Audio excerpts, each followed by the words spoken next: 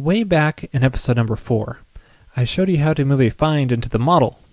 Let me show you that here. In this case, I have a tasks controller, and I have a find I'm performing on the task model where the complete column is false.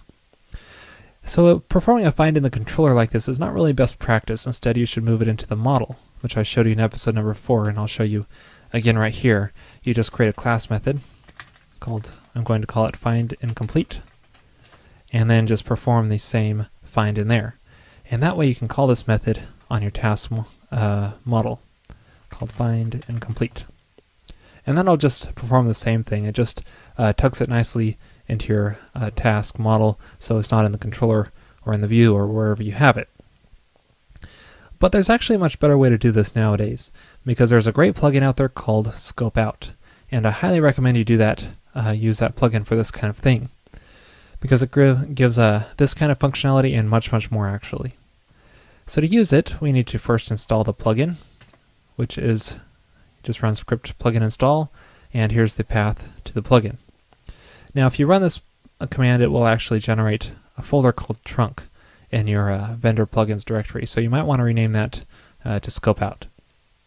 And then once you have it installed, you can just call your Scope Out method that it gives you inside of your model, any kind of model you want. And then you give a name to the scope. So in this case, I'll call it incomplete. And then you can pass any kind of find conditions you want. So we can just pass our same conditions right here. And then that does away with our custom class method. That actually generates several methods for you, which I'll show you. So one of the methods it generates is called actually find incomplete. So it just uses the name of your scope with find. And one difference is that you need to pass either all or first, depending on if you just want the first task or all of them, which are incomplete. But another thing you can do is pass more find conditions onto this. So you can do order by name maybe. So you can pass any kind of extra parameters you want in this find method, or you can pass them back here in your Scope Out call, whatever kind of conditions you want or options you want in the find. So this gives a lot of flexibility because you can do this either in the controller or in the model. Another method it gives you is called with incomplete. And what this does is it's very similar to with scope, and actually it uses that in the background. So we just call task.with incomplete and then pass it a block. And whatever find we perform on here, just do a normal find all here, it will actually inherit that incomplete conditions we passed on there. Another thing you can do is dynamic find by methods. So let me show you that real quick. So normally you could do find all by, let's say priority. Let's say priority is 3. Find all tasks by where the priority is 3. But in with the Scope Out plugin, you can actually add your scope name in here, so you can find all incomplete tasks by the priority as 3. So that allows you to add more conditions into this quick find by method. So that's a pretty cool way to do it. One other thing I want to show you is how you can call this method through associations. So let's go to our projects controller, because a task belongs to a project and a project has many tasks. And here we're showing one project, and let's say we want to find all of the tasks where the complete column is true or false. So we can do, let me make an instance variable here.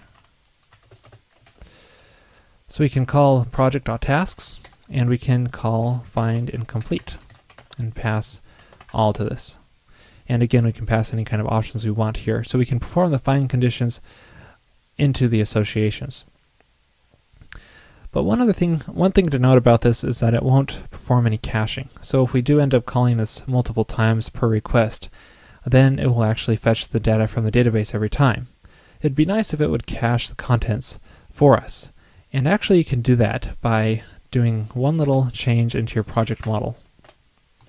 So here I have my has many tasks setting, and in order to enable the caching, you need to call extend on this and pass the task class association method, just like that. This will actually take the methods that the scope out call gives you and extend them onto the tasks has many association, which basically this will just enable caching for us, so that if we do end up calling the find and complete multiple times per request, it will give us the extra caching for us.